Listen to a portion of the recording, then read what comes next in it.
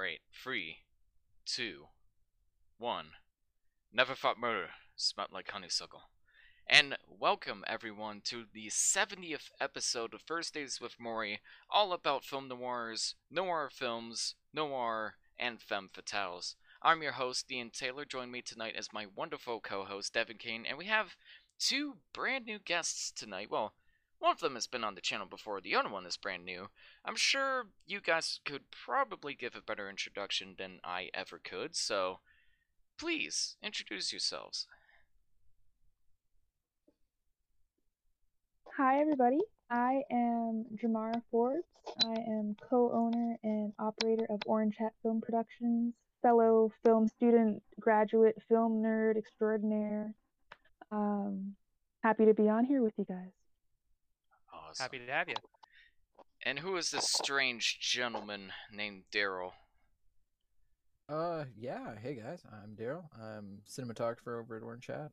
Do a lot of my productions with Jamara, hand in hand, trying to make some indie films in Ontario. And yeah, we love our films and love talking films. So always happy to come back. And specifically, I love noirs. So down.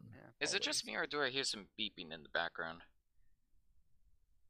I mean, my cat is currently meowing and decided to just start doing that.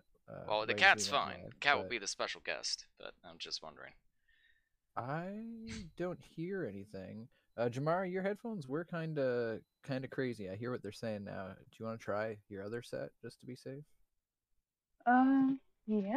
Give me a second. Yeah. No worries. While that's happening, what is a film noir? Miserable Pile of Secrets? No, it kind of started in the 40s, arguably with the Maltese Falcon, but I'd argue it kind of really started and honed in on the tropes in 1944 with Double Indemnity. It was a result of, post World War II anxiety and the loneliness a lot of people were feeling and the corruption that the government was kind of spreading around the time. There's lots of themes of, valuing money above all else, doing horrible acts of crime out of selfish love or selfish desire. And this genre fornicated throughout the years, kind of died out in the 60s when people were starting to get sick of the genre, and made a huge comeback in the 70s with films like Chinatown.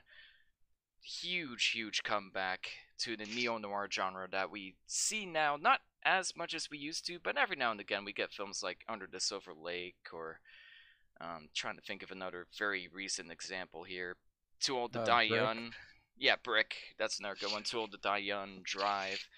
Any of those could be considered a noir. So it's really her genre to pinpoint for that reason, because there's so many different themes. There's so many films where it's like, well, it's kind of a noir, but it kind of isn't. But it's kind of a loose genre tied to basically these personal stories of crime and vengeance is the best way to put it, with a heavy emphasis on style along with the substance. Well, it's very interesting how it got like its name, because like you wonder why are these American crime films from the 40s called noir when that's French for black, and it's because it was a French essayist who coined the term. So what happened in World War II is that these films were being made while the war was still happening, and there was like an embargo of American films going to Europe where they couldn't get them for a while.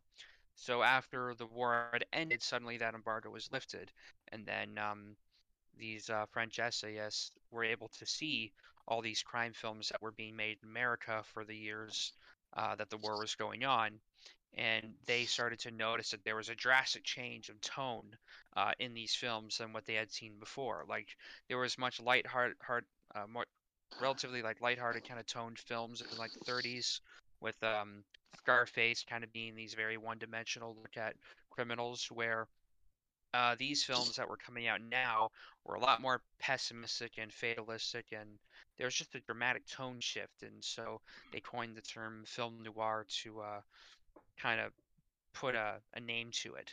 And it was also kind of interesting. The way they observed is that a lot of the filmmakers that became most notable for creating film noir were filmmakers who came from Germany to America to escape the fascist regime that was rising there. And there was almost like a hybrid of two German styles of film. There was Italian neorealism, which was very, bare bones, shot in real locations, shot with non-actors kind of filmmaking that Mhm. really looked at more so the reality of things that was happening at the time. And then German expressionism, which is almost the complete opposite, where it's these very abstract, angular, kind of expressive uh, films. And noir kind of exists in this lurid middle ground between those two, where the uh, kind of downtrodden realism of the world that they're in and that's in turmoil, and the kind of inner turmoil that occurs because of that. Um, so I think that's what film noir is in a nutshell. Oh, Mm. totally. And like typical staples, like it's littered with very, I don't know, iconography of the time, but it kind of did set this standard where they kind of were the ones pushing the femme fatale archetype and really kind of playing with Mm, like levels and characters. Like there was this theme throughout of like descent and like the layers of the underworld and how Oh you yeah. could take somebody who oftentimes wasn't even in control of these events and they got pushed down this dark path. And it was like it was a great comment on of the time, like everything, like you said, getting soured, that the dark world war aesthetic seeping in. And yeah, it really mm. just bled out on the screen. And yeah, very iconic ways. I do like, it's great to hear you say that, because really German expressionism and Italian neorealism are at two of my favorite genres that exist. So of course Oh I yeah, would end up and they're loving the both noirs. proto. They're both like, and they both kind of predecess these films, but these are like the perfect hybrid of those two kind of genres.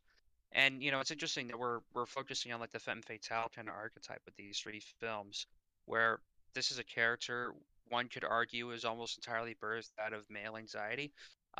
Yes. Because the For the sure. world view was changing after the war. Women were getting jobs and getting educated when the men were gone fighting, and so their idea of what these roles are was shifting, and they kind of projected that anxiety onto them, like, oh, all the women are out to get us or some shit.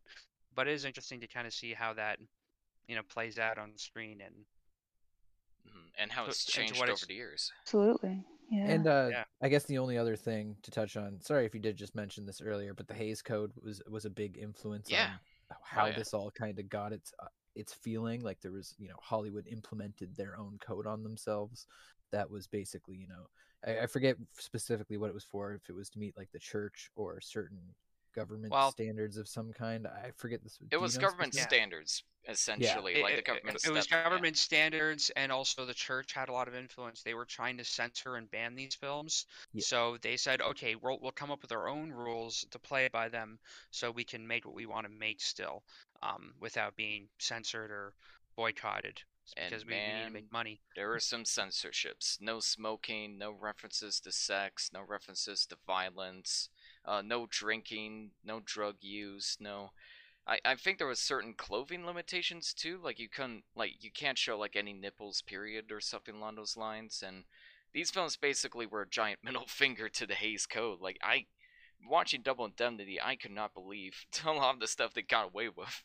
And I It's joked with my every Uh, mom gray where area, the right? first time you see we're not talking about it fully yet, but the first time you see Barbara Stanwyck, we were just like, oh my god, that is like frisky, slutty shit at the time. Just seeing those legs, my god.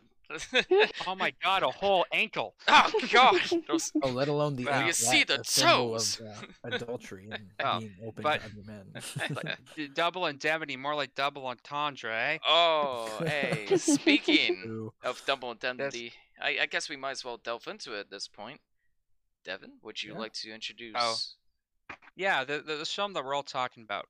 By the way, all of us are film nerds. We all went to film school, and this was like anybody that took the film noir class. This was like likely the first one that we talked about, just because it kind of encapsulates all the tropes that film noir became known for. So this is all of us just kind of racking our brains for the film education we had and nerding out. So, Double Indemnity is a Paramount picture starring Fred McMurray and Barbara Stanwyck, and also Edward G. Robinson, directed by the Billy Wilder, um, who is 2 out of 3 titles on this roster tonight.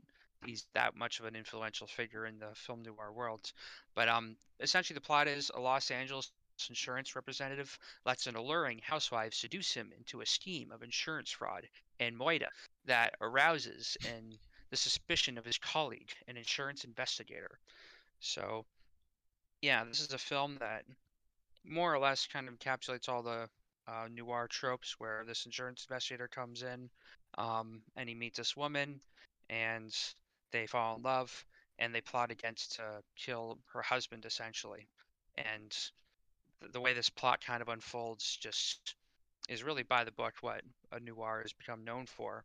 And something I was alluding to with the double entendre, the way they were getting around Hayes' Code limitations to evoke these themes and underlying sexual tension is they have some really sharp dialogue, which may not be like realistic, quote unquote, but it really says a lot without saying much. Yeah, it's And so much fun to listen to too.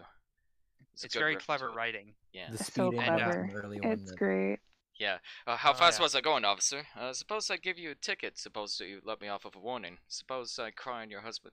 Suppose I cry on your shoulder. Suppose you cry on my husband's shoulder. That kills it. Just lots of Oh, entertained dialogue, and it's so fast. Like watching this Mhm. movie again, I was like, wow, people say so much dialogue so fast that I was kind of nervous to recommend it because I'm like, they just go by dialogue so quick. Like, are we gonna? No offense, but are we gonna be able to pick up on all of it? I had to rewind a couple scenes because I was just like, oh, what the fuck what the fuck did Yeah, they no, say? Like, wow.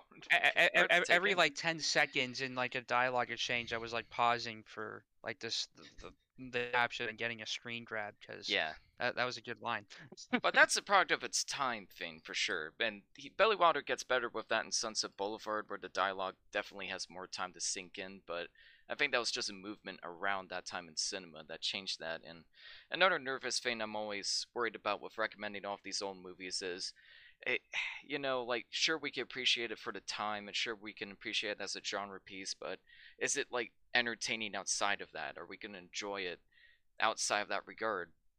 But I gotta say, like 65 years later, this film is incredibly well paced. It's very yeah. entertaining, and like it's almost 2 hours long. And I gotta say, it doesn't feel like it at all, and which is incredible because it's mostly just people, like a few people talking in rooms, without much else going on. But like you said, Evan, the dialogue is so entertaining, and the characters are a little Yeah. bit one note, but they're still like very interesting and entertaining, and you're still excited to see like where the story Mhm. goes next. And Yeah. I love this set of films because all of them are under 2 hours. Um, and Very refreshing. I've just been appreciating that brisk runtime more so more and more with each one of these episodes we do because we watch 3 movies each week and it's a bit of a time investment to really get into these things. Yeah. And because when I watch a film to study it and to really look at and examine what the other themes are, it's not like I'm just watching it to enjoy it.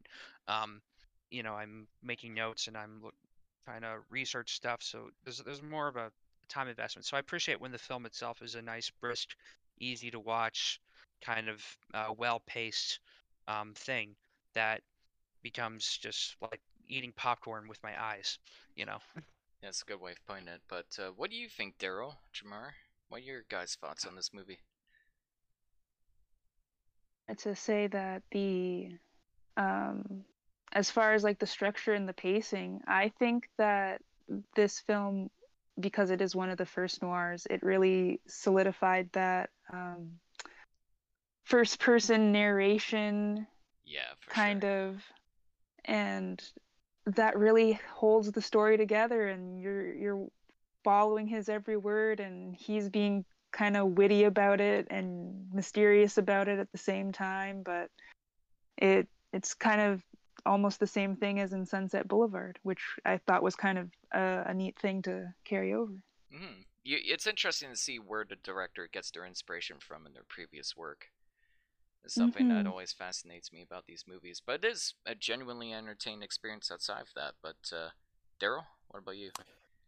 Yeah, no, I totally agree. In terms of the timelessness, I think that maybe it's, I don't know, again, how we look back on things, and when we were growing up, wow, this is going to sound like an old person, but really it was only 40 years ago or something like that when I was a kid and would have first seen this on the small little black and white TV we had. And yeah, like I really liked it back then, but I remember all of these movies I kind of just lumped into one like fast talking crime movie. Like that's just like so much of TCM was that, and my dad loved TCM, so like I it was just something very ingrained on me, and now that it's been like another 15, 20 years removed from that time, I think and let's be real, like you kind of touched on at the beginning too, like they show you noirs at the very beginning because I think it does kind of help hook you in as a little film student that doesn't know much yet, but like as now, like with all this experience and having made some films myself, like god damn, these it feels masterful now. Like you see the way, like you said, they pace some of these scenes, and like they will do a 3 to 4 minute dialogue scene between two people, maybe never cutting from more than 3 different shots, but it feels so quick and so enthralling that the pacing just it keeps it up. And I will say one film out of our trilogy I do not think does that. Oh, But when it comes interesting. to Wilder, I think he did have this kind of expertly crafted. Like they spent so long. I know this film or this screenplay took like 5 years or something like Yeah, that for you them could to tell get they that one rehearsed a movie. lot too. Yeah, oh yeah, it's just they're getting it out. Yeah, I could it's never imagine the and amount of you know rehearsal it that's would take. it's just a huge testament to the actors, and we haven't even talked about Fred McMurray's No, character because around this time, like you do not show a weak male protagonist. You do not show like a morally ambiguous character, and here comes along this film where, like, yes, he does try to redeem himself, and he is the lesser of two evils, but at the very beginning, we see him wounded, like covering up a wound, like deliberately lying to somebody to get to a phone and straight up admitting to crime and murder. So in the first 5 minutes, it just sets the tone very differently from a lot of films that are coming out around the same time. But it's also, I love those kind of openings where it's like it doesn't answer every single little question and instead just raises enough questions. Not so much that's frustrating, but just enough that you're just engaged. Like you want to see what happens next. Like why did he get shot? Why did he murder the person for a woman and money? Who's this woman? Well, how did money get involved? Like you're just wondering all of these questions from the get go. It's and just a like great way Jamara to get you touched on hooked. with oh sorry. No, I'm done. I'm good. Oh no, and just like Jamara touched on with the narration off that, like I feel like it did these things so well that it makes sense why like everybody would want to make a cheaper version of this and like extend this movement and like Mhm. carry out this genre throughout that decade. Like it movies like this, like if I was sitting there, when this came out, I would have been so I would have been seeing this like 3 times a day. Like it's so Me too. I don't know, like for its time, it's kind of like Citizen Kane. I feel like a lot of people want to hold Citizen Kane to a modern standard, and maybe it doesn't quite hold up that way Mm-hmm. because it was very focused on innovation over maybe like we were saying pacing and Uh, whatnot. But something like this, like again, maybe it's just been so long that like maybe it's a bit more nostalgic for me. But both the Wilder films for me like really hit me hard. Like this is some well Mhm. crafted stuff, and like you were saying, the acting is so like the worst part of all the acting is her wig.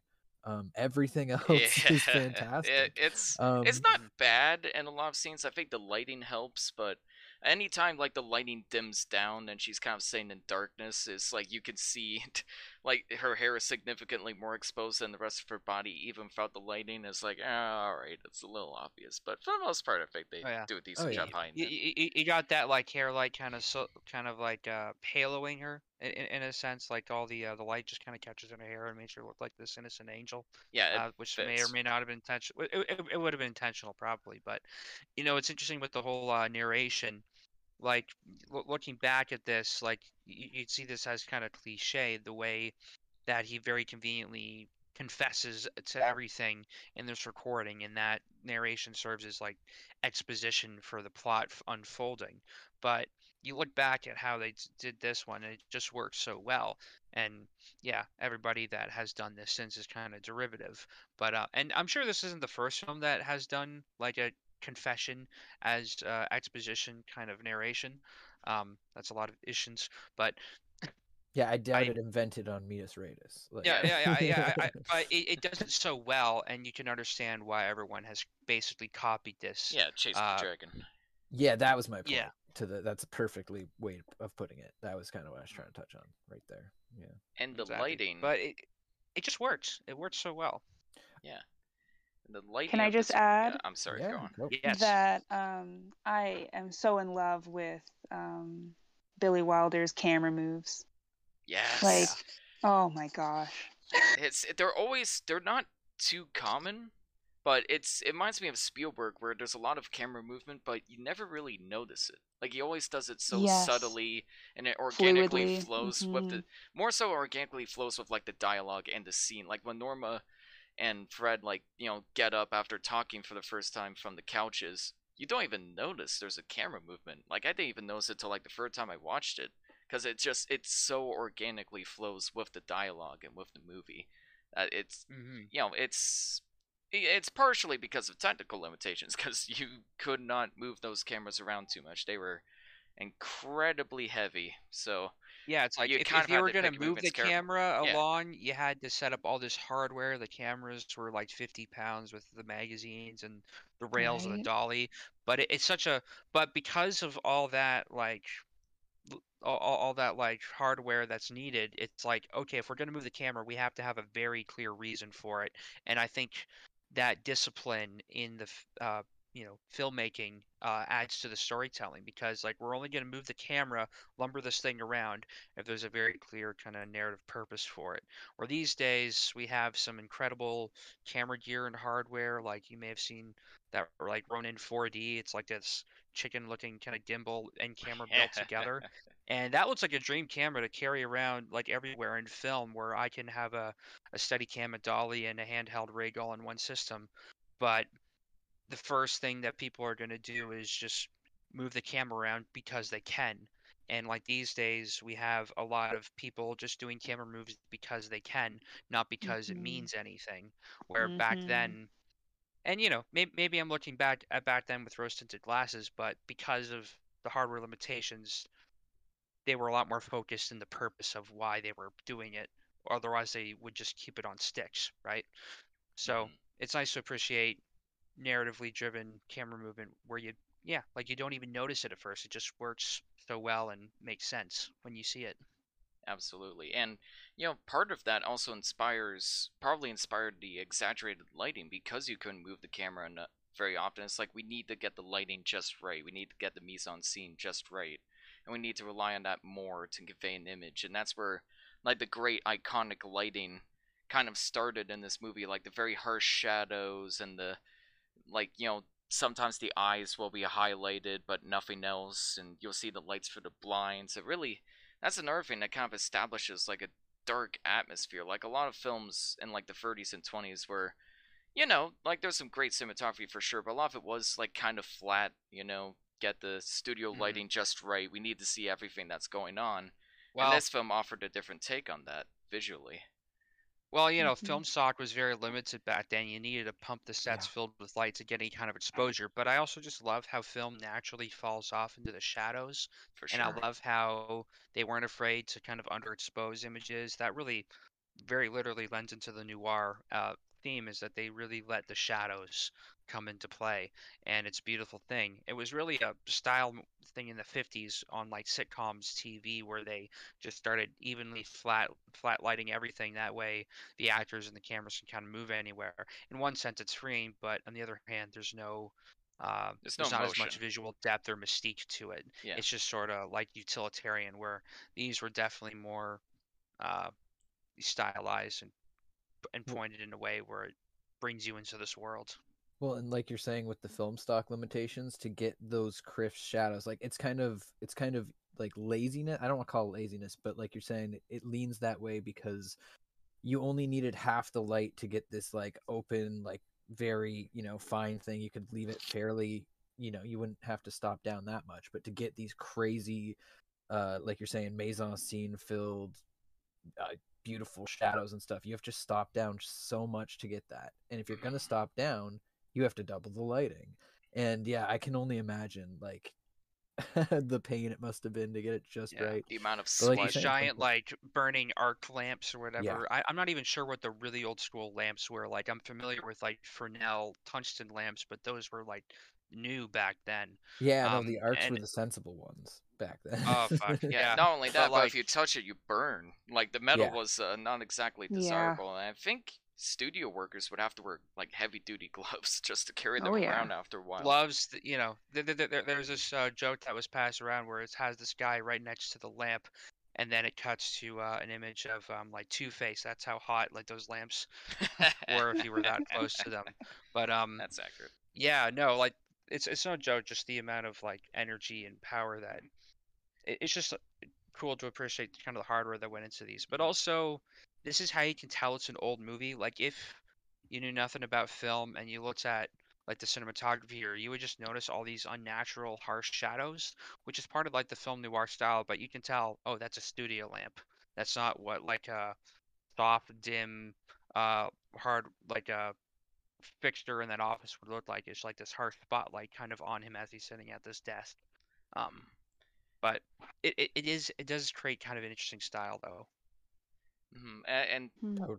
at this point, I think we should talk about the characters involved. Like we already talked about Fred McMurray's character briefly. Walter. Walter. Keyes. He's probably my favorite character in this movie. Like Same. I love the actor, and he has like this hard ass behavior, but like you could tell like he still cares about Walter. And I love the scene where he's like, it's like, why do you want to go around pounding doors all day? It's like, oh, it's an easy. It's like, oh, sitting at your desk is an easy living. It's like, oh, you think you're just patting me on the back, and I can't remember the exact dialogue. It has been a bit since I watched it again, but just that whole dynamic where it's like, I'm seeming hard ass, but I want like a good future for you, and there's no future in being the salesman, which kind of ties into the anti-capitalist themes too, where it's like, the only way out is just to help your friends, not to just support this corrupt system over and over again. And he keeps trying to help him, but Walter kind of keeps digging himself deeper. And the whole dynamic of lighting the cigarettes, and apparently Fred McMurray actually, it had to be practical, but he did know that technique and he improvised it. And Billy Wilder liked it enough that he just kept doing it. And it's not as easy as it looks. Like I actually No. tried it one time. It is not easy to pull off. And with Keyes flicking the cigarette at the end of the movie was a great way of showing like just it kind of adding to the tragedy of the scene and showing just how much he appreciated helping them do something as simple as lighting a cigarette for him throughout the whole movie. That was like a great visual way of showing that. My only problem with their relationship was the bit of narration where it's like, I knew you were hard on me, Keyes, but deep down I know you were soft on me. And I thought, you didn't need to tell us that. Like, there was enough about their actual relationship that conveyed that information. I felt a little too handholdy, and I get it for the time. Like, maybe they thought the audience, needed that spelled out for them, but it did kind of take away from the relationship a little bit. But, still one of the best bromances in Hollywood. No gay vibes whatsoever. I mean, very, very gay vibes. Oh, but, slightly. Yeah. It's like, you ever married? Nah.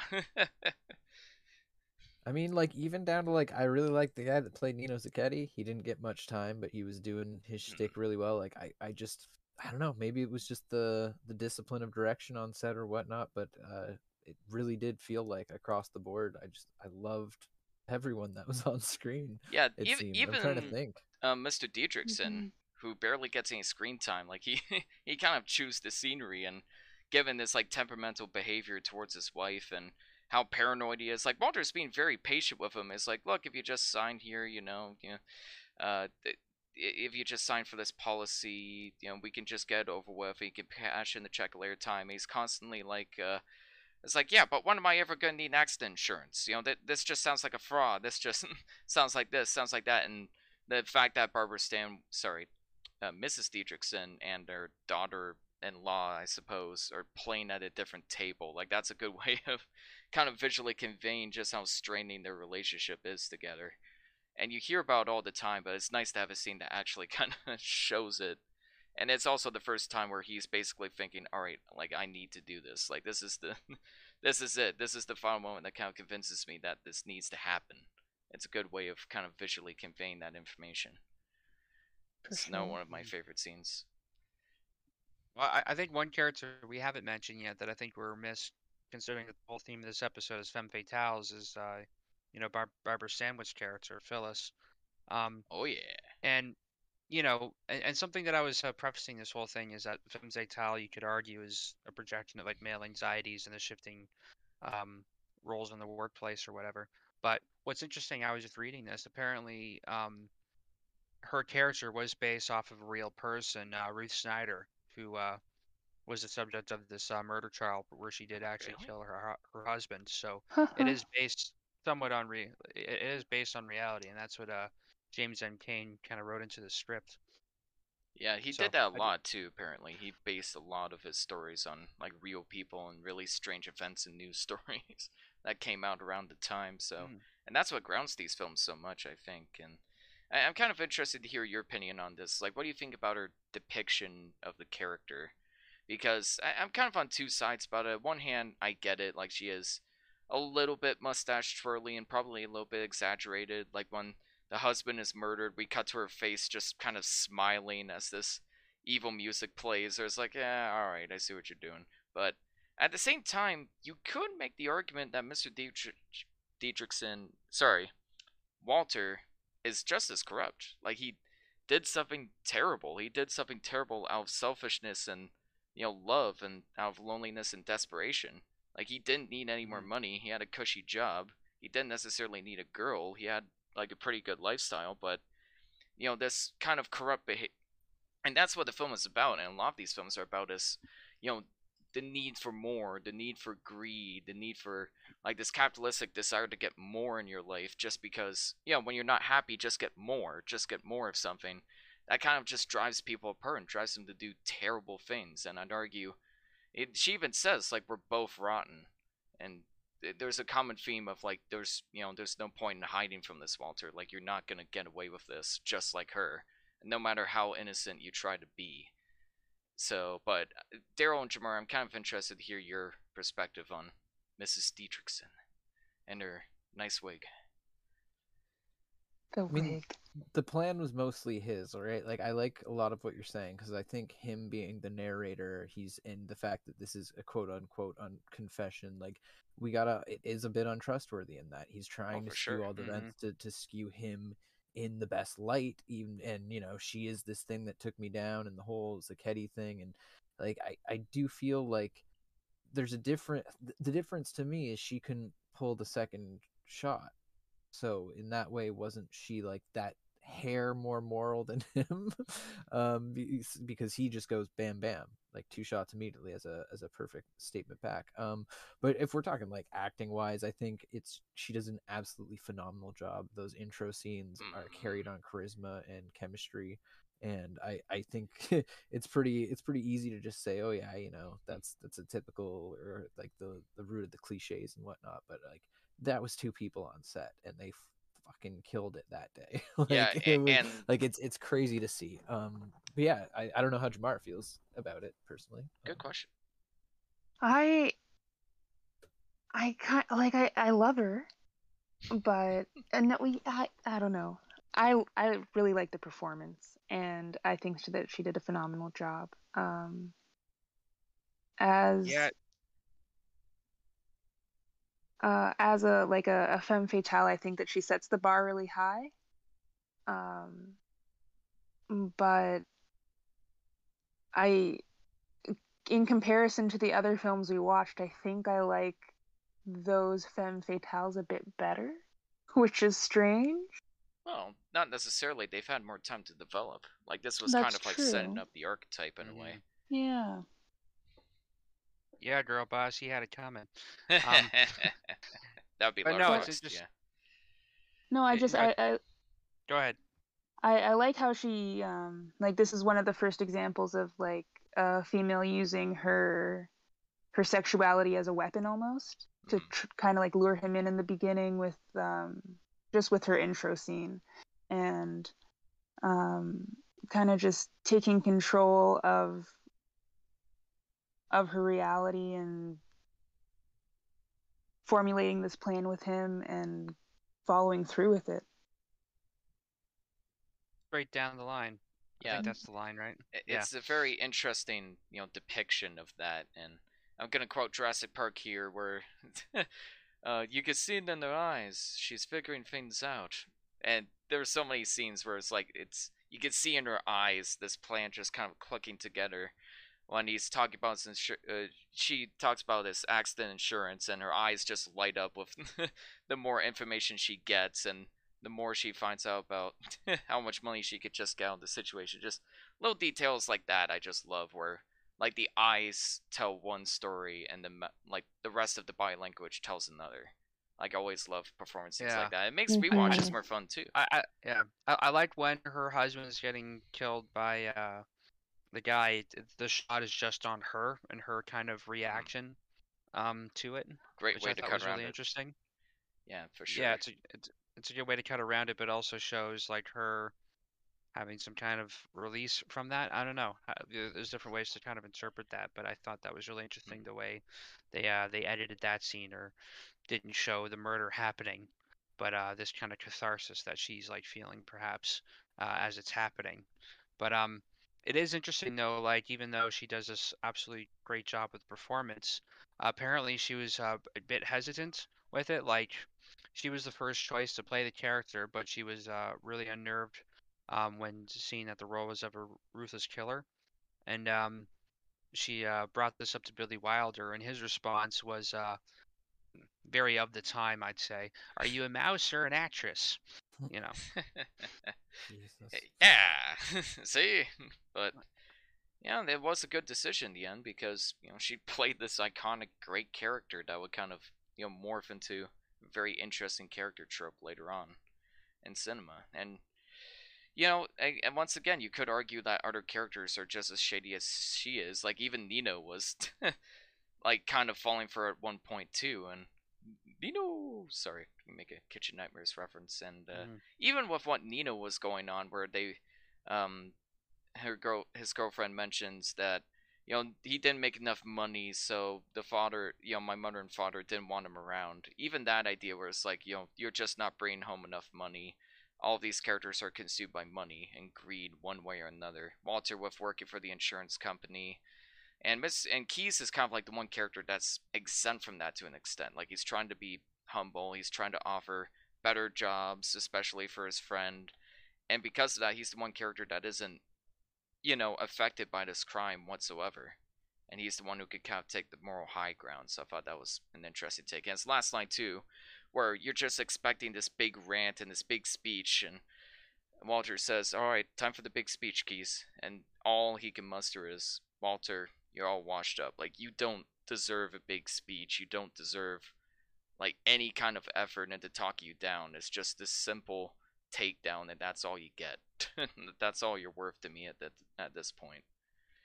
Yeah, that's one of my favorite parts of his performance, in all honesty, and kind of leaning into the next film we're going to talk about. I think he does most of that acting with his face. Like, sure. He didn't need to talk in those moments because of how powerful he was. Because that's what the audience wants. You are looking to him the same way Walter is, begging for this reaction, because he's been the hothead the whole movie, and reversing that at the end is, just a.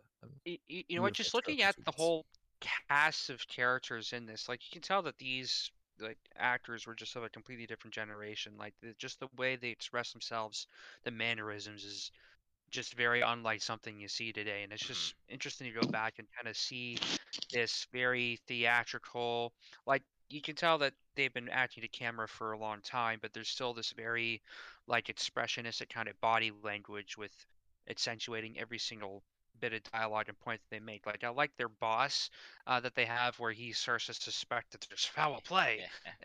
Where's that gun of yours, Keyes? It's like, and the way he was just delivering his lines was just kind of, it's kind of hilarious, kind of looking back at this, because it seems a little over the top, but it's just very of its time kind of acting. And it's funny that when I see some interview bits of Norm Macdonald's, I see him kind of emulating that style in his jokes, and it's very kind of out of pocket. That was me. That whole point was just me to shoehorn Norm Macdonald into the discussion. Yeah, I was gonna say one every time. Every time. Did you guys have any issues with it? Because mine are very minor. The wig. Easy one. Go on. I really don't know, man. Like I found myself enthralled by all of this. Again, saying the pay, like I'm so floored that it was as long as it was, because it does feel like a solid hour and a half I know, movie. right? Yeah, It's it's insane. crazy. Yeah, I don't know. Let me think on that for a sec. Maybe I What do have something. one nitpick that I have, it doesn't have to do with the movie, but more just like a lost skill set. How do you light a match with your thumb and that's it? Like, I want to know how to do that. Oh, Do you need like a he really actually strong did callus that on your though. finger? Is the thing. Yeah, like he actually did that. Like how do I not? Why do I not know how to I do that? don't I want know. to know I how to think do that. it's Do like flipping a coin, and you got to strike the edge, like you at kind of got just to the go right angle. diagonally I up think. it with Yeah. your nail, so it's like Yeah. It's causing a strike. Yeah, I don't know, Yeah. man. I thought you just need like a lot of callus on your thumb or something. Like, Ugh. are they all just like That tough could as work too. nails back in the day? I don't know. They're all hard boiled. Literally. Yeah, they get cigarettes in their sandwiches. What about you, Jamar? I don't really, I don't really have any nitpicks. Like when I watch this movie, it's just like one of those classics. I'm just along for the ride. Fair enough. Exactly. I mentioned earlier that like the narration is a little too like on the nose. Like there's a scene where he's like, "I went to the bowling alley and played a few lanes. Went to the parking lot to have a smoke." It's like, okay, like I get it. Like I see what's happening. I didn't need this part of the story narrated, but it's such a minor nitpick because, like you said, there's a good narrative excuse for the narration. It was kind of setting up a very common trope, and it is well written and well delivered overall. My biggest complaint is that it's like there are some logic issues every now and again. Like, apparently the guns at the end of the movie are quiet guns. These unsilenced revolvers are very quiet because no neighbors hear that. Even Nino, who was inches away from the house by the time Walter leaves, is like, come on, he didn't hear the gunshot, really? There was like several gunshots, nothing else was happening. It's a quiet neighborhood.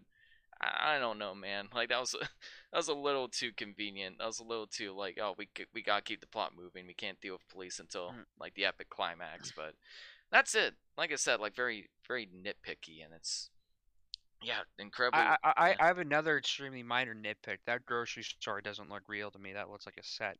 Really? And also, well, no, and the other thing is like the shelves are like up to like the top of his neck, and that's just so you can see their faces and whatnot. But then there's like the one woman complaining that everything's on the higher shelf, and like that's not a high shelf. She could have reached it if she wanted to. He was just kind of standing in the way, and she was just trying to be polite. That part's true. Like they probably took out a couple shelves and a couple of cans. Oh no, it's a set. The whole thing is a set. But it looks convincing. Yeah, most of them are sets. It honestly looks convincing. I don't know. I thought it looked pretty good, but yeah, just shows how good the production design was, I guess. Final ratings for Double Indemnity. We'll let the guests start. I'll give it an 8. Great, mate. Darryl. Yeah. I mean, I lean more towards a 9 personally. Nice. Ooh. I agree. 9 out of 10. It is excellent, incredibly well paced, holds up after all this time, and just, again, I cannot believe a film like this was made in the early 40s, but I'm so happy it was. I'm going to give it an 8 just to create headroom for the next film. I think it's a solid film otherwise. Fantastic. Sunset Boulevard. I think we agreed that Darryl and Jamar, you both should introduce this one since you have a little more experience with the film industry than we do. However you guys want to introduce it is up to you, but either way, spoilers for Sunset Boulevard. I mean, usually spoilers for all the movies. Well, I mean, yeah, spoilers for all the movies, but Sunset Boulevard especially. A lot of very interesting things happen in the story. Yeah, totally. So about 5 years later, if I'm not mistaken, I'm pretty sure. Yeah, 5 years after, 6 years after Double Indemnity, Billy Wilder returned to the genre and made what I think is one of the greatest films of all time, like straight up. And I would not have had that opinion before rewatching it. I do not remember this really connecting with me in film school when I first came across this wild story. But nowadays, yeah, I like you said, it hits home a little bit more, but it's a really short and quaint description for the actual synopsis. It's a screenwriter develops a dangerous relationship with a faded film star determined to make a triumphant return. But I think it's so much more than that. I do think that only 6 years later, Wilder was already ready to get reflexive on maybe it wouldn't even be a genre, but returning to the same kind of themes that we now know as noir. And yeah, he came back with a real swing. I don't know what to say, grand slam of a movie. Basically, this I'm trying to, where's the names? Joe Gillis, that's his name, played by William Holden, is a fading screenwriter that can't get much work. There's a great line where it's like, "Oh, I heard you had a lot of talent." And he says, "Oh, well, that was last year. This year, I'm just trying to make rent or something like that." Yeah, And that was great. so he can't sell any scripts, and he's having a rough go of it. And the first little chunk of the movie kind of leads you down the path of, he's got some loan sharks after him, and he's not in a good place financially by any means. He even tries to beg for a loan from his agent, I believe it is, the writing agent he has, and to which his writing agent replies that some of the best things ever written were written on an empty stomach, which definitely reinforces some of the themes of this movie for sure. And after in a Pulp Fiction-esque way, coming across the people looking for him at a stoplight, he gets in a little bit of a car chase and ends up blowing a tire, at which point the closest driveway he finds he turns into, which is where we meet. You could call her the femme fatale of this film, Norma Desmond. Norma Desmond. I feel like we could have our whole discussion on just that fact alone. Sure. But yeah, then the rest is more so what you get with the synopsis, where they end up forming a somewhat symbiotic relationship, as it would seem to him. But lots of creepy stuff happens, especially with the bodyguard or servant of some kind that's around the the butler, house. Max. Or first yes. husband. Butler, that's what they call him. And yeah, personally, I love this film. We can get into all the details later on. I think that's all the big setup of it for me. But yeah, this really is such a friggin' fantastic film. I feel I need new adjectives today. But yeah, Jamara, anything you have to add? Sorry. It really is just like a dissection on fame and what that can do to a person, and how people are changed by being on the screen or being part of a film. And I think it's so cool to have that insight and to see it all play out from so many different angles, because you learn in the later on that the butler is also a former director, and everyone, it feels like, was part of the film world. So it is just kind of this like degradation of all these filmmakers and watching the fallout of what Hollywood does to you. Ooh. Exactly. Oh yeah. No, it's like the fame of being a successful star, and then dealing with like the rejection of her not being like wanted by sound films, or Yes. like everyone else moving on, and she hasn't, and she's kind of lived in her own like isolated world where she has this kind of inflated ego as like a coping mechanism, basically, where and it all is is said in one line saying, "I am big. It's the pictures that got small." Iconic line delivery for sure.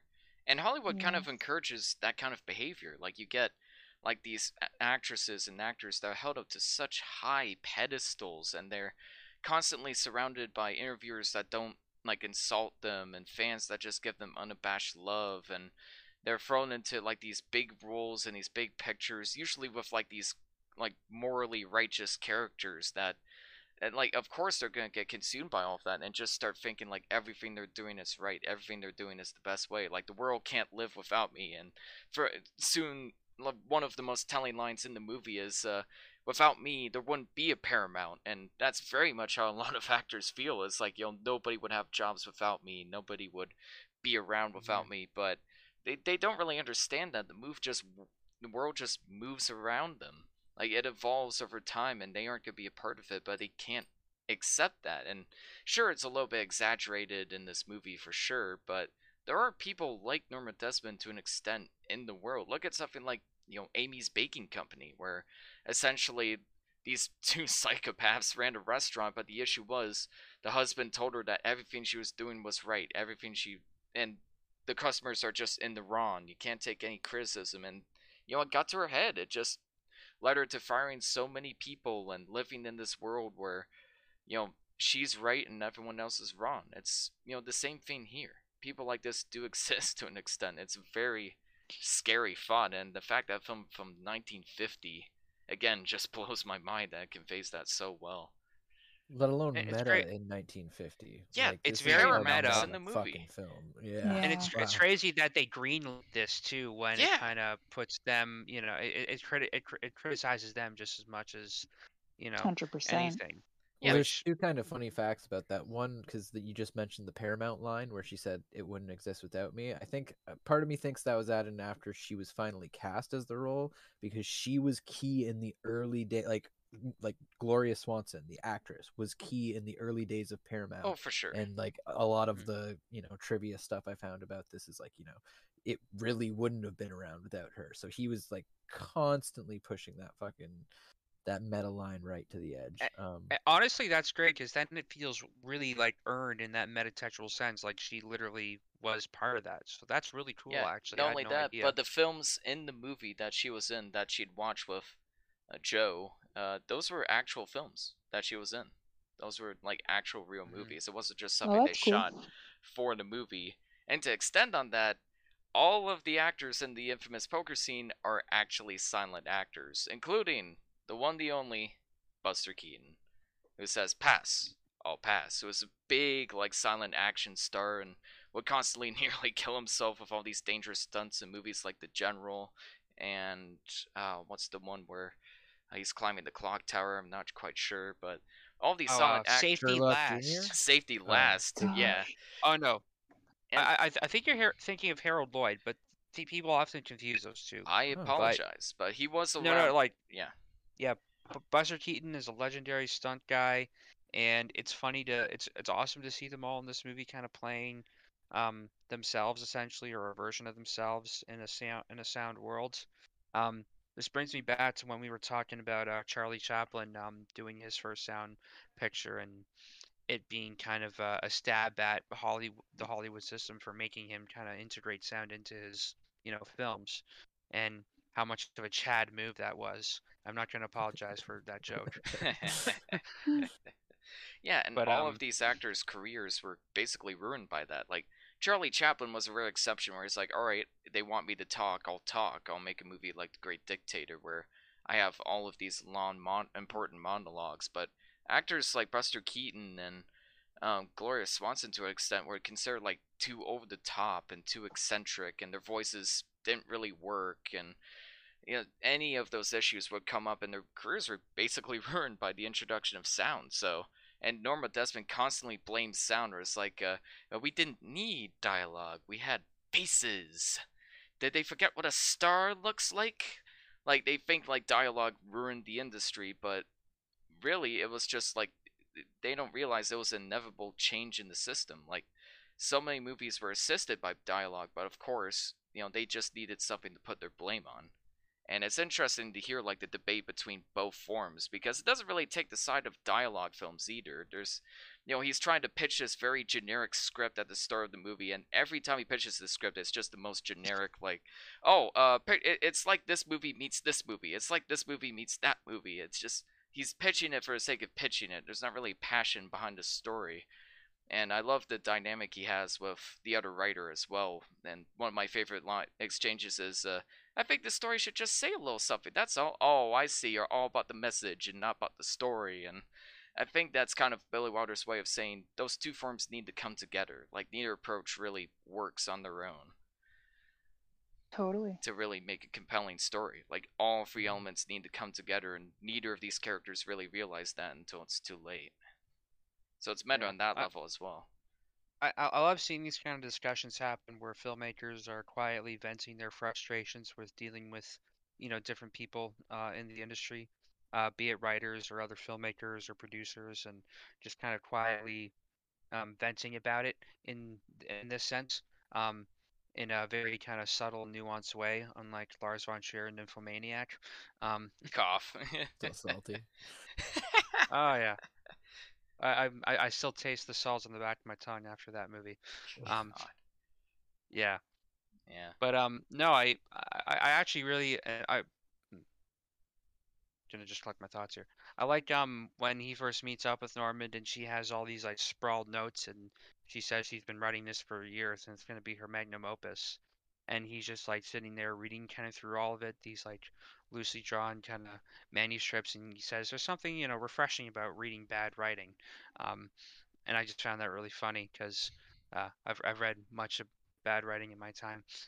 Yeah, exactly. And that's kind of what makes their dynamic work, though. Like, she is so over the top, and the butler's so over the top, but he's the only one who's really like taking it seriously, and he's the only one that's kind of saying what the audience is thinking.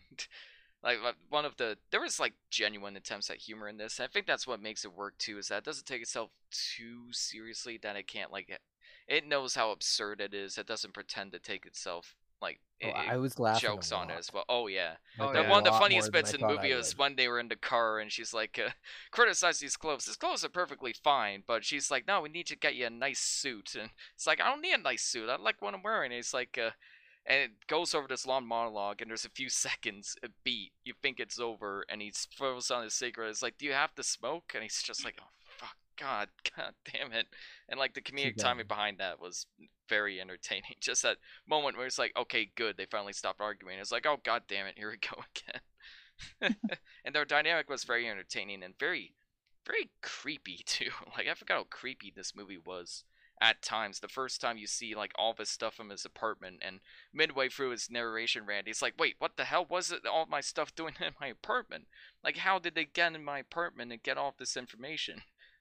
And they never really Yeah. explain it, which it kind of bugged me a little bit, but then I think it kind of fits the themes where it's like, if you have a lot of money and power, you can basically, get away with anything you want and get all the information you want. So it kind of works in that sense. But it was very kind of nitpicky. It was like, how'd you get his information? He didn't mention where he lived or anything. Just look, probably done for pacing, because again, this is also a very briskly paced film. I think it's even longer than Double Indemnity, and it somehow feels even shorter. Yeah, this strikes a perfect balance. Like I can't say enough about how much I almost didn't want this film to end. I loved every new setup they were going to, and the way that the story actually evolved. Because as we said before, like these films begin at the end, both of them, and right from the beginning where it's going. But for some reason, it just makes the journey that much more fun. Like I don't know why it did strike me so differently this time, but like so many of those conversations about like writing together, like you mentioned, like just the fact that they have this untitled love story and how it mirrors everything. Yeah. I do can't say enough. And the opening kind of makes it more foreboding, I find, because in the opening of Double Indemnity, the little teaser, there's like a slight hope that he could get away with it. There's a slight hope that we don't really know what's going to happen after he makes the call, so he could potentially get away or redeem himself. But in Sunset Boulevard, it's like, no, he's dead. Like, that's it. End of the Yeah, line. Like, you know exactly where it's going. funny. It's Yeah, heartbreaking. it's funny. This whole narration's coming from a dead man in a swimming pool. But then, Yeah. and there is this idea of like fatalism where he sums it up as, there's a man who wanted a pool, he got the pool, and then he drowned in the pool. Very Kubrick in his description of the plot, just like the Yeah. bare essentials. Not bleak whatsoever. Nope, not at all. In its outlook. Yeah. For sure.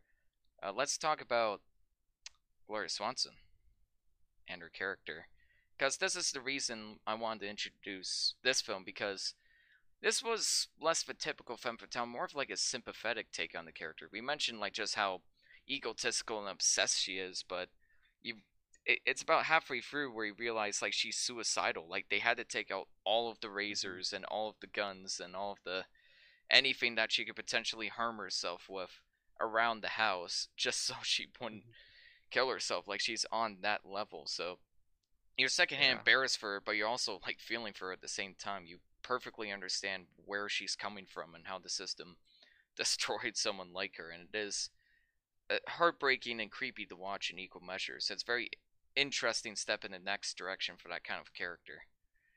I mean, she's a very tragic figure because she is the product of this system that built her up and made her a star, and then more or less discarded her. And then seeing just the kind of fallout of that play out is a tragic thing where she has to, kind of cope by gassing herself up or developing this kind of ego and, believing in herself when no one else does. And then everyone else just trying to keep up this illusion in this big empty house that she's in, that she's still someone to them when they've all but forgotten about her.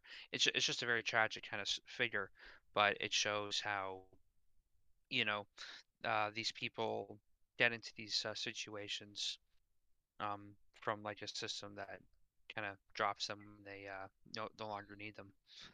Jamara, is this a better femme fatale for you?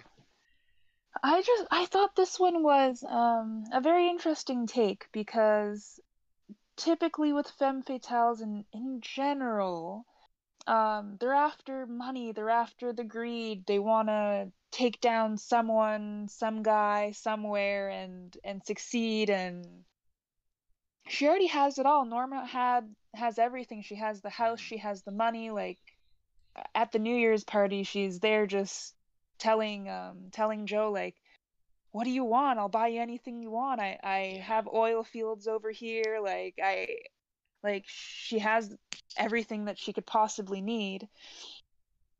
And it's interesting that, like, she still has this disassociation, and she has Max like feeding her delusions, and it is very sympathetic in comparison. Like, instead of, I you're rooting for her to become sane almost, but And that's where I think it really starts you to also know twist where it's the, going. the genre, right? Like it starts to get reflexive on itself, because the twist in this one, like usually the twist is that, oh, the woman was behind it or whatnot, if we're talking the cliched look at it. But like with this, Max is the one who has the goals, right? Like he came back to Norma because he just wanted to be with her. He manipulates the situations around because he still thinks he can either end up with her, or maybe for a while he believes in the delusion that maybe she can get another picture up and going, because hell, he's a direct, he can be right there and live it all out with her. But like, like you said, he's the creepy one who's getting the bags from the places. And I don't know, in the end, like he has more, I don't know, not to gain, I guess, but like his maintaining this like thing he's reaching for. Like maybe he does have this hope of ending up with her one day again. But whereas like Jamar's saying, it's not really Norma pushing it forward in that fatale way. Like I feel like her tragedy just makes her on this downfall with I keep forgetting his name. Gillis is it? Maybe? Yes. Yeah. Yep. Yeah. Gillis. Yeah, and I think that's where it does start to get a lot less cookie cutter, and that's why the ending I think started to hit me so much. It dips a toe into the surreal too. Like I feel like I just like the lack of blood in the ending, and it's like he kind of gave up playing the Hays Code, because I know with the writing of this one, like how you said, it getting greenlit, the way they did it was saying that they were adapting a story that was, I think it was called Can of Beans, and they would give them like 5 pages at a time.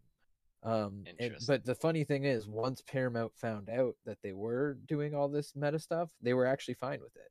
So like, really? if they weren't okay, we probably would have never seen the film. That's interesting. But yeah, it definitely got its foot in the door before it really like asked for forgiveness instead of permission. It may have been too late at that point too. It may have been like, well, we're gonna lose a lot of money if we pull out, so I guess we don't really have a choice but be okay with it. Well, no, I think that's good, that good on them for being sports about it and making this happen. What's interesting about Gloria Swanson's character to me, she almost reminds me of like that really rich, affluent aunt who's kind of estranged from the family and is just trying desperately to connect with with you because you're the only one that's like showed her attention in all these years. Um, That's a good way I to don't know. put it. I got that kind of vibe from it, but no, I think it does show. It is very reflective on the femme fatale character because, like I was saying, often they seem to be these like maniacal mustache twirling, even though they don't have mustaches to twirl. They somehow manage to twirl They quite a bit grow of a it. mustache Um, just to twirl it and where then lose the mustache. this, where her downfall is a product of like something bigger than that and of Hollywood basically. So it's kind of pinning that back onto them. Like, do femme fatales exist, or is this something Hollywood has created for the big screen to project our anxieties onto? And I think that that's an interesting kind of thing that this film presents. Um, and I could tell that David Lynch saw this back in the day and got a lot of ideas. Oh And yeah, it's really cool to this kind of movie see. walked so Mulholland Drive could run. Exactly. Yeah, lots of vibes from that. And the ending too is just so heartbreaking where it's like she doesn't even realize what's happening around her and she has to be convinced that this is the scene in the palace and she's like, "Yes. Yes. Oh, I can't go on. I'm too happy. I'd just like to make shout out to show just how happy I am to be working again." All right, Mr. DeMille, I'm ready for my close-up. I probably butchered that wholeheartedly, but it's very tragic, and it is exaggerated just enough to make you go like, all right, is this really happening? Is it not? Why don't they just cuff her and arrest her? But I think it does fit like the dreamlike logic, and there is like a satirical slant to it that I can definitely like let it slide. And the fact Well, that her they- friend has to watch her It do is this almost even a more it horrifying. is almost a literal downward spiral with her descending the staircase Yeah, yeah. ever so Literally, slowly. yeah. We do have a scene But explaining it though. That kind of, I didn't remember it, but upon rewatching it, that little moment with the two cops where they kind of look at each other and say, "Well, she's heading downstairs." Well, no, Like they're are like, you gonna it's one way to get her handcuff her if you know downstairs. she's yes, exactly.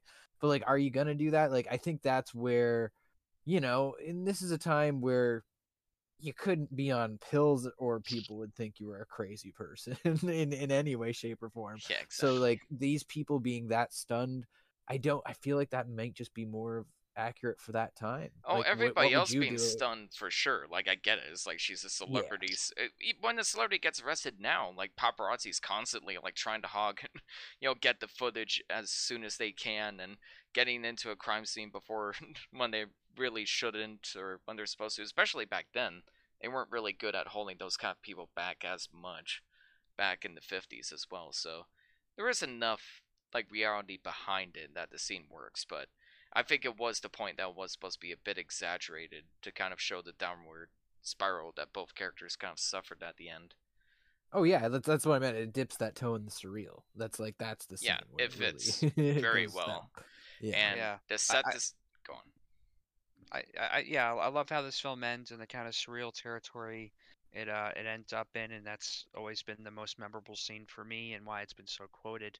And it's a really beautiful moment. But there was some stuff coming back to this film that I noticed at the very beginning that I didn't notice on the first run, and it's part of his narration.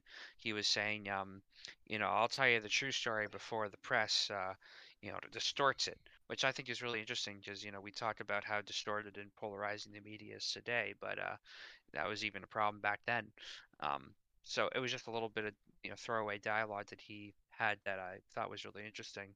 Um, and then there was another fact I was reading. Apparently, this house wasn't actually on Sunset Boulevard, um, but it still exists on.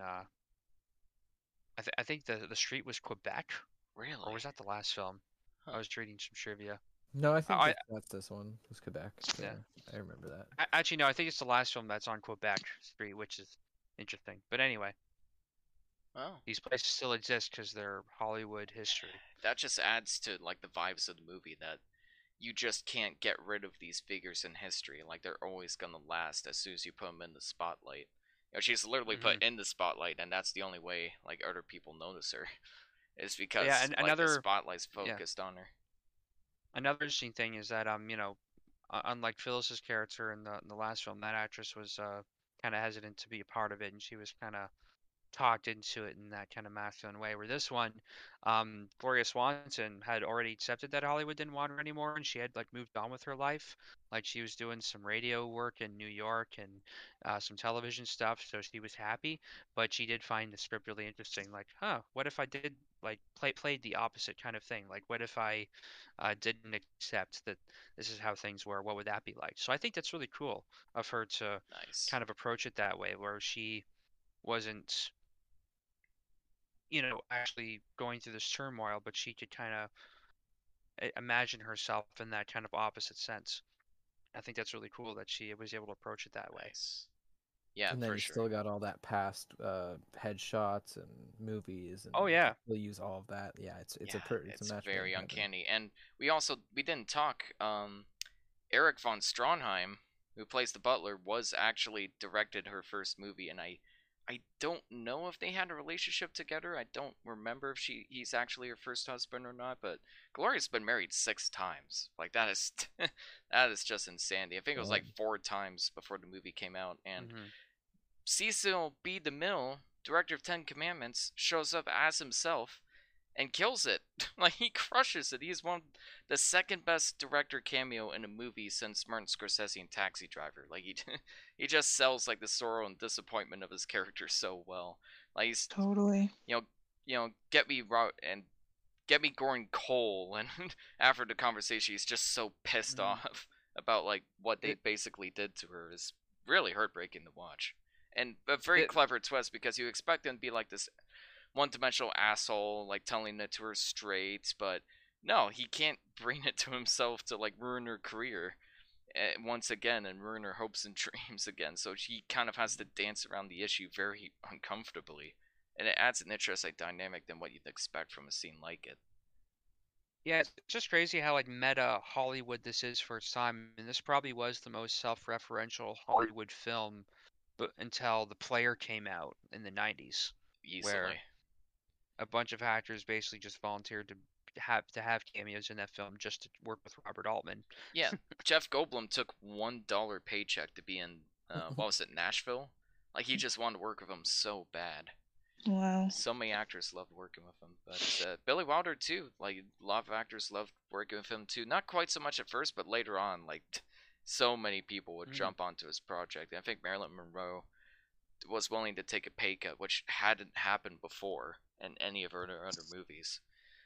Did you guys have any issues with this one? I have. My only issues are if you take away like the dreamlike logic, some things don't really make any sense. Like they search for weapons and knives in their apartment, but they left a gun behind. They didn't notice a gun. Someone being suicidal, you might want. Yeah, you might want to hide. I don't buy that those characters would hide the gun particularly well. Maybe Eric von Stronheim, but the fact that they didn't find that when searching for the house is like, come on.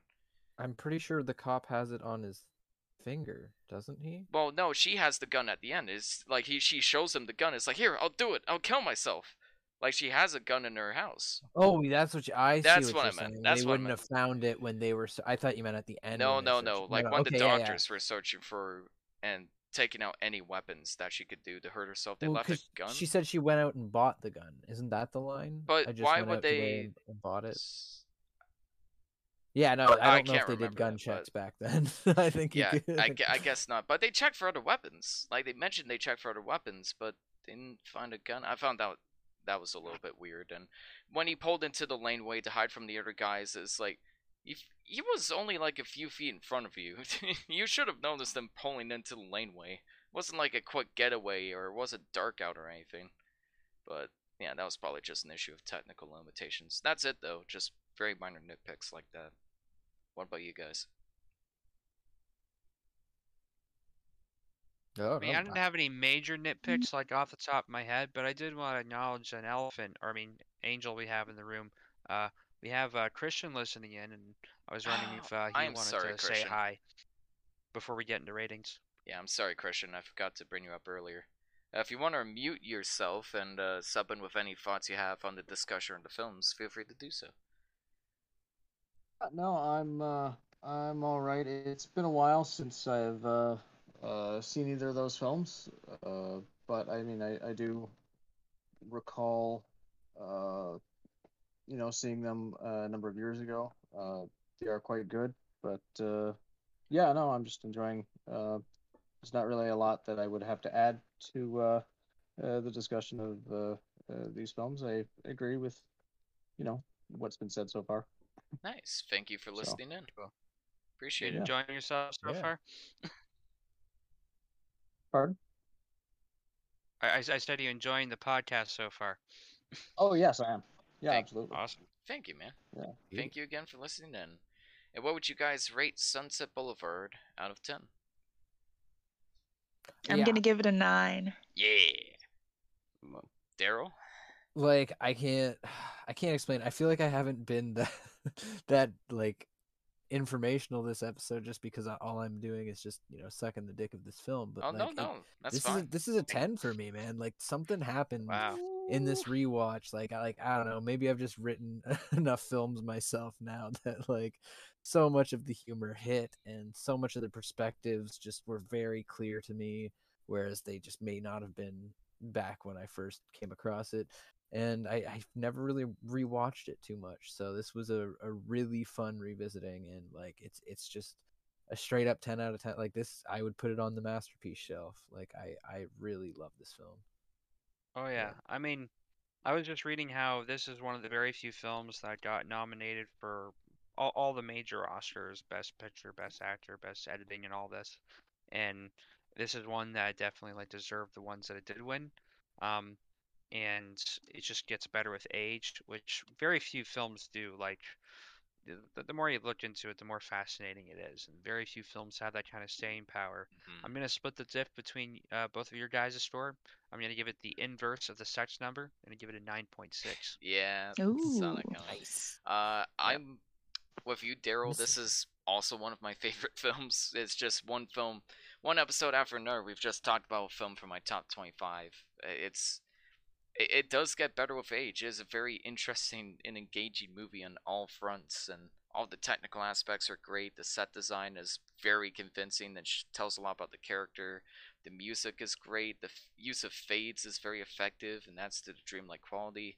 It's just a perfect example of how a meta narrative is done right. Doesn't take away from the movie. It doesn't just poke fun at how bad it is. It just adds to the experience and adds to the themes it's exploring so well that you just wouldn't want any other way, man. And I'm giving this, 9.6 out of 10. I'm with Devin on the score. Nice. So Yeah, fucking I good, man. absolutely love meta Fantastic. narratives, and this is a golden standard example of how to really Exactly. pull off a meta narrative well, where it starts off in a realistic space, but then gets surreal, but in a way that really resonates and really hits and really makes a point. Where I feel like a lot of films that kind of go into that meta surreal territory almost use it as a crutch. Um, and this would be a self-criticism because I've always attempted kind of that space because I find it so fascinating. But who cares what's literally happening when I have this cool looking shot? And you can read, Exactly. you can interpret it different ways. You know, like there's a lot of films that kind of have that kind of crux where this film feels very thoughtful and the meta kind of stuff with Hollywood and all the business that's been happening there. It's all there, and Yeah. yeah, Speaking perfect like- of example of this actresses' careers kind of. that didn't last very long, unfortunately, we've got The Last Seduction with our last film. I would like to introduce this one, if that's alright with you guys. Spoiler alert, for it. this one was a little more recent, 1994. It's a neo-noir directed by John Dahl. It was supposedly originally made for straight to HBO before making its way to theaters, which apparently is the main reason why Linda Fiorentino, apologize if I butchered that pronunciation, yeah, that was the reason she wasn't nominated for Best Actress that year at the Oscars. Because, man, her back must hurt from carrying this movie. Holy shit. She plays a demented woman named Bridget, who ends up stealing a big pile of drug money from her husband, played by Bill Pullman, and runs off to hide in a small, remote, and slightly sexist town in the middle of nowhere. And that's just when she happens to meet the director of Battleship, Mike Swale, who's just thick enough and desperate enough to be persuaded into falling in love with Bridget, and eventually making an attempt on her husband's life as well. You're probably thinking, wow, that just sounds like a generic noir thriller. That just sounds like Double Indemnity again. But what makes this one stand out, is that this time around it takes place from the Femme Fatales perspective, solely from her perspective. In this case, Bridget's perspective. And despite its barrier of entry into the Oscars and it didn't make that much money, it only had a $2.5 million budget. I think it made $5 million at most. It was still a huge hit with critics and kind of managed to get a bit of a cult following throughout the years, despite how hard it is to kind of find and you know watch on its own. Not a lot of Blu-rays out, not a lot of trivia out for this film. But personally, I can't say I hated the movie by any means, but I'd be lying if I said I wasn't a bit disappointed. But that being said, I'd like to hear what you guys think. Starting with the guests, what do you, Darryl and Jamara, think of this very sexy movie? So Very sexy. Oh yeah, Linda, man. That sums it up. Are you going first, Darryl? Yeah, I'll do a quick one first. I think probably the worst thing about this is that we have to compare it to two of Billy Wilder's greatest films. Yeah. The good high thing bar. about it is it's kind of like a hybrid of both. Like I feel like they used a big template for both these for both the films we've talked about are definitely in the DNA of this film, to say the least, let alone like borderline Double Indemnity remake at points from a different perspective. Interesting about the HBO. I did not know about that. That makes a whole lot of sense because I just kept saying to Jamara, like, man, there's a lot of sex scenes in here. Yeah. I think that drags the pace a little for me. But yeah, feel free, Jamara. I loved all the performances. I really liked Bridget's character, Wendy. And I loved how she depicted all of the power dynamics and how I think it's like within the first 10 scenes of the movie, she flips everything on its head, and it's really cool to follow her as opposed to following a hard-boiled detective trying to solve a murder or having been part of a murder. She's in the process of committing crimes, so you're just following her and her story and seeing where she goes with it all. I was very surprised later on to find that she was just as nutty as she turned out to be. But Really? Like the actress or her character? the character. Yeah. Really? I But didn't think they were beating around the bush for that because very early on she does. You can just tell like there's she's kind of grew up in a life of crime, and the whole appeal of the film, like even the marketing, is just like, yeah, she's a bad girl. Yes, you're watching the bad guy in this movie, but it's just interesting to me. Yeah. I think. Yeah, I think her performance definitely carries this film, and she's incredible in every single scene that she's in. Oh yeah. You can tell that it's a made-for-TV movie, even though it's like HBO and there's a level of prestige with the $11.95 whatever price they were charging people to subscribe to their channel back then, which Max Headroom was not very happy about. That's a different story. But no, it's interesting to see kind of how the noir genre plays in this TV format, because this is almost like the second decade where noir became relevant again. Like there was that resurgence of neo-noir in the 70s, which kind of bled into the 80s with neon noir, and that kind of giving birth to cyberpunk. And then this is like the 90s kind of rehashing it again. And but more sexy. now, oh yeah, now we have to inject extra sex and make the reverse the roles around. Well, it does still play very much into those same kind of familiar tropes, but it does take it from a different kind of perspective. I mean, it does feel like it is kind of reflecting on the Hays Code in that way. Like, okay, what if we do one of the old school noirs, but we can actually show sex and we can actually show the gritty murder aspects of it and whatnot. And like at the time, of course, you be pitched that and like, oh yeah, that's the perfect thing to put on. But like, I don't know, man. To me, it ruins the mystery and mystique of it all a I little bit. I do 100% like agree. I 100% agree. Yeah, I and like that it it's was very much in leveled, the light. right? Oh, sorry. It's very much in the lighting too. Like there isn't much contrast to the light, except for like maybe the night scenes. But the lighting was just very kind of It's so bland. flat. Otherwise, like it's very much a TV movie type of set. The way that they lit it, it doesn't feel like a noir. It feels like a kind of contemporary. Nothing feels lived in. I mean, Yeah. there's points, right? Like I kept saying to Jamara, like I could cut like 20 minutes off this film and it'd be fantastic because there's certain shots. Like I remember of all the nudity or whatever, and I love the one where it kind of goes down her body, but it's like focused on like the like creases of her, or like, you know, the curves of it, and it's not necessarily like a nudity shot, but it really is kind of artsy in a way, and they do a couple of good things like that. But then like, yeah, it is very focused Yeah. on showing the nudity. Oh yeah, lots of ass Yeah. in this movie. They should have called it the ass seduction. But that's my biggest issue of the movie is just how flat and boring it looks. And you could say, well, it was made straight to TV and it was made for low budget, but I don't know. Halloween and Tetsuo the Iron Man movies like that prove that even if you have dirt cheap, budgets, Tetsuo was literally made with a bunch of garbage. If you shoot it in an interesting way and cut it together in an interesting way and light it in an interesting way, you could still make a visually compelling experience. Despite your budget limitations, but it feels like they just didn't even try in that regard, and that's Well, such a shame because that's what makes like these noir films work so well even now, is that style mixed with substance. But here it felt like I was watching an episode of Seinfeld. Like everything just felt so flat and evenly lit and boringly shot from a you know, visual now perspective. that you mention it, I could totally hear someone like cutting in the Seinfeld theme, like for like the ad breaks. Yeah.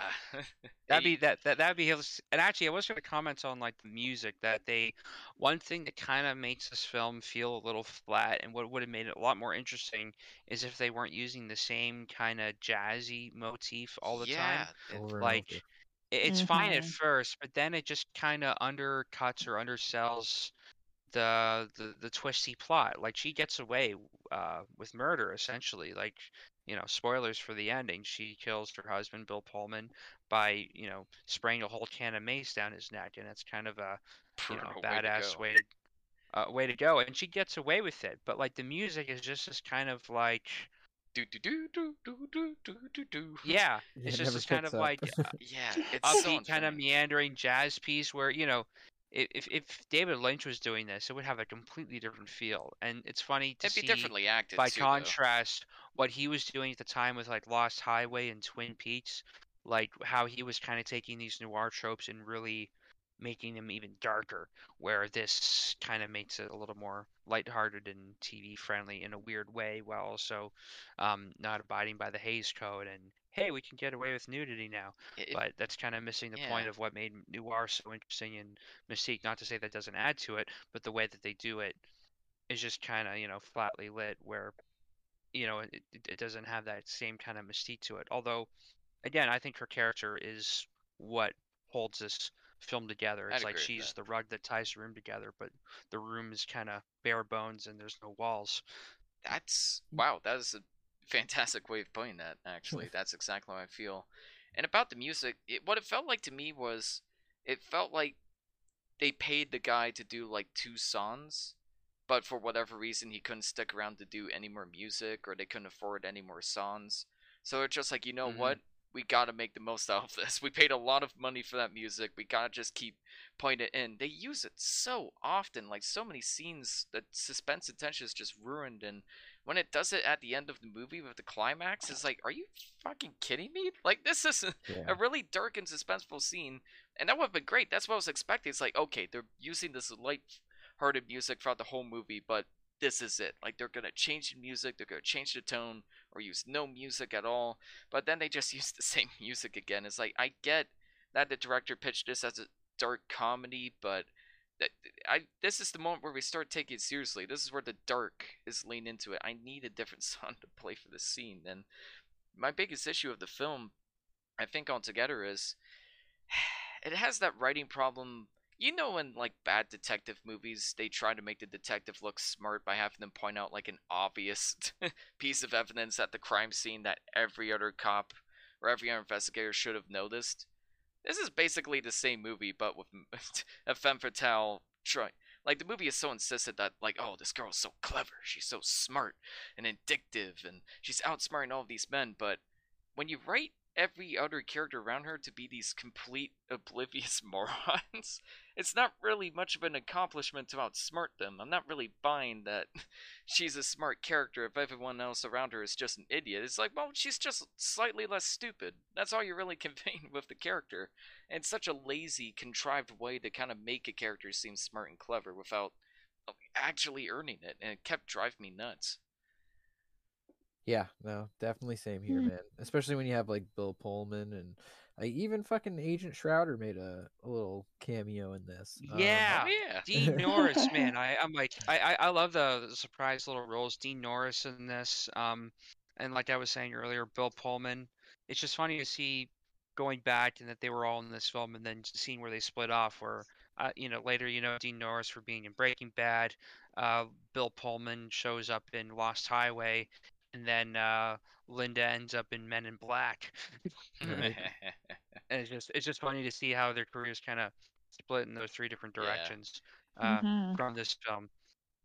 Yeah, it definitely does feel like it originally started as some kind of like modern double indemnity script, because there is this really convoluted way of ending up at the same, like, well, let's pull double indemnity insurance fraud. And I was like, that's a little too on the nose for me. A little on the. I think I screen capped that too. I'll see if I can dig it up, but I'm like, yeah, Yeah, that's you're name dropping the wrong movie. Yeah, which is exactly. fine if you just call this double indemnity and it is a dark new take on it, and It, like Double if Indemnity Part 2. fucking Body Heat, yeah, which was a soft remake of Double Indemnity, never brings up Double Indemnity.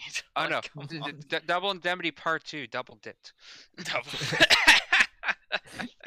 Speaking of double dicked, I'm sorry for ranting, but I just wanted to go on a quick rant about the end, and I would like to Oh boy. compare the ending of this movie to a scene in Gone Girl, because in both stories, they're trying to pin a sexual assault on the last guy standing in the scene. How do these two girls deal with it? So Rosamund Pike's character, spoiler for Gone Girl, approaches it in a much smarter way. She, creates this story for like camera footage around the house that, she dips like her panties in wine and makes it look like she's, got blood in her cooch, so to speak, and as soon as he comes home, like she has sex with him. But the thing is, she kills him. She kills him, and while being fucked, so you could be like, oh well, he sexually assaulted me. I slit his throat. I had to defend myself. There's no witness to say otherwise. The Linda's master plan for that in the last Seduction is to give him Vietnam flashbacks of his traumatic past, and while she's having sex with him, as you do, she calls the police right next to him and mentions he what's doesn't notice. happening, and he doesn't notice. I'm like, he could harm you. He could run away. He could stop what he's doing and leave. Like, you have to do something with him. Like, finish. I understand finishing because, apparently he's hung like a horse, but finish, knock him out, tie him up, kill him, something, anything. But if you let him leave, like, he can testify against you. Like, that's evidence against you. And again, like, that was your master plan. That was everything the film was building up to. Just calling the cops right next to him. Pulling a really dumb move. Like, this is the clever, smart character that's been building up a scheme throughout the entire movie. Like, it pissed me off. Again, I know I'm not supposed to take it super seriously, but some convincing behavior would be nice. I And felt he's bad. I almost also laughed, with how like conveniently that all worked out. Yeah, I don't I know. know, and maybe that was the Yeah. point, but it just felt unsatisfying to me. I don't know. They could you have have made not it funny while making it more satisfying, There are ways you can pull that off. Edgar Wright does it all the time in his films. for example. Oh yeah. But there are things I do appreciate about it. Like you said, like all the performances are solid. Linda Fiorentino is just fantastic. Like she's Shame made me question my sexuality. This movie made me straight again. Let's just put it that way. I'm sorry to have to say that. But, genuinely fantastic performance. Should have been nominated for an Oscar. There are funny scenes in it. Like, for a while, the tone was kind of working for me when he's like, I'm hung like a horse, and she just very casually jerks him off in the bar. He's like, what the fuck? Wait, what are you doing? Well, she was just trying to confirm his claim, looking for some horse-like attributes. Yeah, I know. Like, that was Which I really thought, funny. which I thought was a funny way to word it. Yeah, like, And that was funny. And there was some clever, like, use of set design, at least. Like, it's very blandly shot and very blandly presented overall, but I don't know, like, the idea of her apartment being empty outside of, like, the bare essentials, like a lamp and a bed, is like, yeah, it's kind of like Femme Fatale meta commentary. I get it. And it has, like, a great beginning. I think the beginning of the film is really good and really does, like, suck you into this, like, darkly comedic and bizarre world. Bill Pullman begging for mercy is just really funny, and now the guards are like, okay, we're just gonna give you the money, we're not really gonna shoot you or anything, but I don't know, all of that's just buried under a bland pile of stupidity. Like, I just really want to like this film more than I did, but I couldn't get with it. I'm wondering what her character motivation was in the end. Does she just like besting people? She And just that's likes, her way of having fun? well, she wants Like, money and That's it. independence. Is my guess. Like, is there more to that I was missing? I'm just curious. Well, I don't know. I think she just wanted independence. Like, yeah, I'm a bad bitch. I don't need no man or anything along those lines. I don't know. Yeah, that wasn't really properly I conveyed. think it's was just because he hit her. Like, and they keep Well- leading into that like idea, and I don't know. Like, it At made me start first it believing was. At first it was because he slapped her, and I really liked that aspect that, like, oh, you're gonna steal all this money and expect that, like, we stick together, but if you treat me like that, then Yeah, fuck fine, you. I'll take Yeah. the money and be on my own. And I thought that was great motivation for the first half of the movie. And then the whole double indemnity side plot, like, it just was so unnecessary to me that they needed to make her that wild and that greed hungry. Like, I guess that is part of her character, but she had so much money. She killed the PI. Like, what else did she need at that point? Yeah, She's almost like cartoonishly maniacal in this, where it's like, Yeah, yeah, and it it's kind of like ruins the fun of a she's- character like that. this is the it most twirled, does. non-existent mustache I've seen on a woman. Yeah, You know? and part of me does kind of like that. Where I don't know if you've seen this awful movie called I Care a Lot with Rosamund Pike, but basically it's like it shows like a similar character, but it's like, oh, but she had a rough childhood, she had a hard life, and this really dumb attempts to get you to sympathize with the character. But I can at least appreciate where it's like they never go that route with her. Mhm. Like, they kind of leave it up to the audience to take away from the character. But it's like you said, I think they went a little too far to the point where I was just kind of confused by her motivations at the end. It's Well, like, they're I don't trying need to like build any her up sob so hard. stories or any. Yeah, they build her up so hard, and it's such like an unsatisfying climax. So it's like more. No, but that's why, right? Because they're building this one layer, which is the whole big subplot, which is like, oh, a smart femme fatale would create this big plot. Mhm. But then the twist I quite enjoyed was when the two guys just have a moment of, holy shit, we're getting fucked over here. Yeah. And that completely changes the dynamic. Then what they do is try and kind of raise her to a level beyond any level we've had yet, which is just like straight murder, not just convincing others, like straight murder and then the frame rape. And like that's where things start to get weird, because the only way she's still a smart character is if you're telling me that by going down and talking to Trish, she was in enough belief that by just bringing up the name, she would be able to somehow twist that into him raping her when he hasn't shown any qualities like that yet. So Yeah. like that's the moment where things start not fitting, because you're trying to make a character too smart, so that unless it's her acting completely in the spur of the moment, which could make sense, but then I don't know. It's a big risk to take. Yeah, that's Yeah, it, right? I Like, don't what buy that happens she if would do this that. Like, why is fails? she Like, I even think there? there's too many what ifs, and Yeah. it doesn't make you smart. It just makes you, I don't know, like reactionary, which Extremely doesn't. lucky. Exactly. Yeah, Like, she's just extremely lucky in this movie. When she's in the car with the hitman and she's like, "Oh, I hear, black guys have these big dicks, and I always want to see your dick," and it somehow works. It's like, what? Like, like Yeah. what is based this supposed to be completely off him wanting to funny? take his dick out. Yeah, and it's kind Like, of funny, I guess, but at that point, I just lost my patience. It's like, I just need one smart character. Just one smart character. see, One I'll give her character to that. compete with. I feel like if it wasn't the dick, again, I might have been more down, because Yeah. if it were some more like creative way to get him to take off Yeah. his seatbelt, Exactly. maybe I would have been down, because I like that whole moment that, I'll crash my own car to get this done. Like, I dig that, but the dick thing soured the moment for me. This movie was just so sexually geared. It also didn't I'm know usually like not what it down. wanted to be. Like, he said it's a dark comedy, but I don't know. Like, it feels I like never it's get this. just taking You've mentioned its. that a couple times. I never get comedy Some from scenes this are like movie, silly really. enough that it could be interpreted that way, but there are other scenes that are so serious, and the twist is kind of Yeah. horrifying. As like, okay, like either pick a more consistent tone or pick better times to balance between the tones, and they couldn't really pick either for this movie. And yeah, sorry, Steven, if you're listening to this, your waifu Linda couldn't save the movie.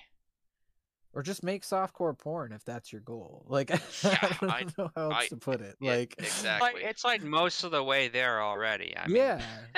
just but finish up. I just had to share the screenshot talking about like that whole car scene, guy getting his dick out. He says the 40 in my fuck ain't gonna work either. I like that line. Yeah. Which, again, he was smarter than her in those moments, Yeah, and then is like, exactly. you know what? I think I will. Yeah, It's like, I was what? so excited because I was No. like, wow, a clever character. She actually has to own smart. Like, I'm excited to see how it plays out. And it's like, oh, it's just gonna whip his dick out because all men are really stupid and all men are really horny and Well, assholes. And come we on. only have enough blood for one head or the other, and once it trickles down, all thoughts go. That's the joke everyone makes, right? So I guess so. that's the movie logic. We only have enough blood for one or the other. So yeah, but that's a shit post.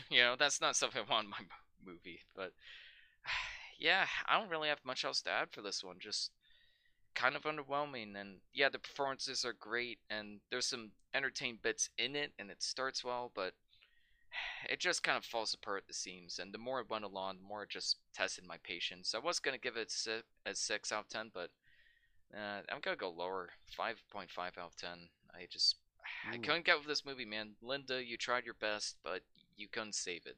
You did definitely deserve that Oscar, though. You really should have been nominated.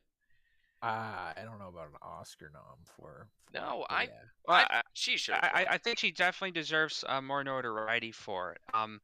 Although I was looking up her Wikipedia a little while ago, just reading up on her career. Like, what else has she been in? Because I know her from Men in Black and a couple other things, but she didn't have. Well, she did some like TV movies after this, but apparently she was caught up in some like scandal with a boyfriend that was formerly in the FBI, and there was some kind of legal trouble there. She might be in jail. It's very vague about how it's written, but it's almost like her real life person parallels her character, which I find interesting. That is interesting. But yeah, I just posted some screenshots that I found really funny, nice. Out of context. Yeah, so we got like the screenshot of hey, it's me, designated fuckboy, on the voicemail, and the double indemnity, very subtle title card that shows up later in the movie. And yeah, I don't know, what would you guys rate this out of 10? I think you know what my rating is, Ian. Yeah, 6.9. Yeah. You got it. Darryl, Jamar, what about you guys?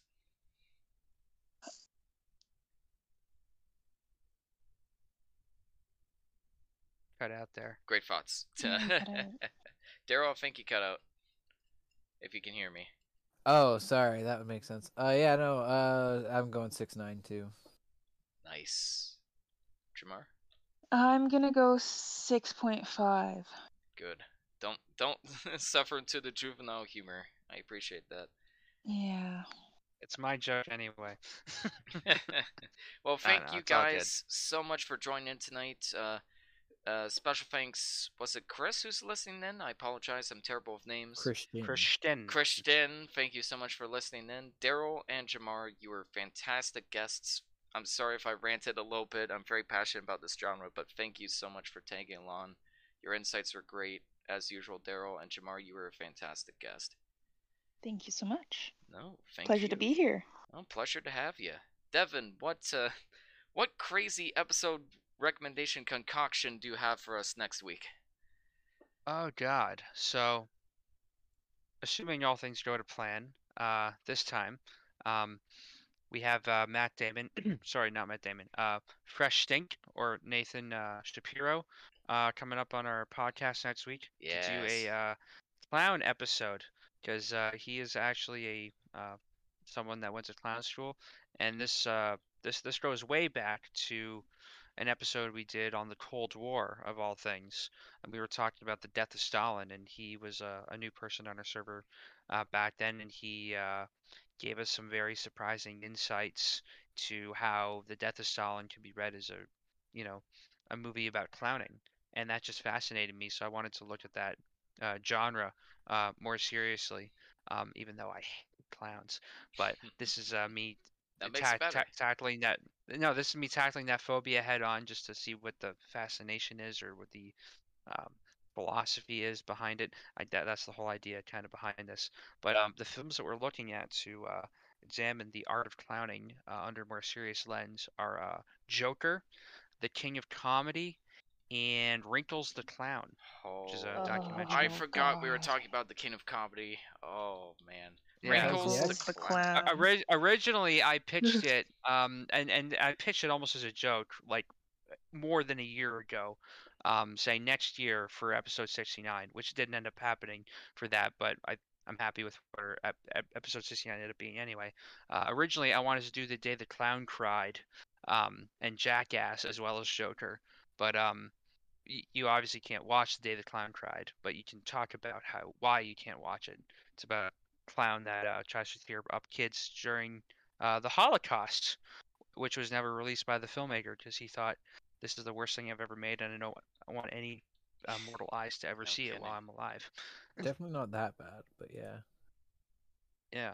Wrinkles Well, the Clown. anyway, Yeah. should be an interesting discussion. Hopefully, Can't we wait, hear man. back from Mr. Stink by then, and we'll finally get this clown episode ticked off the list. Nice. I can't wait.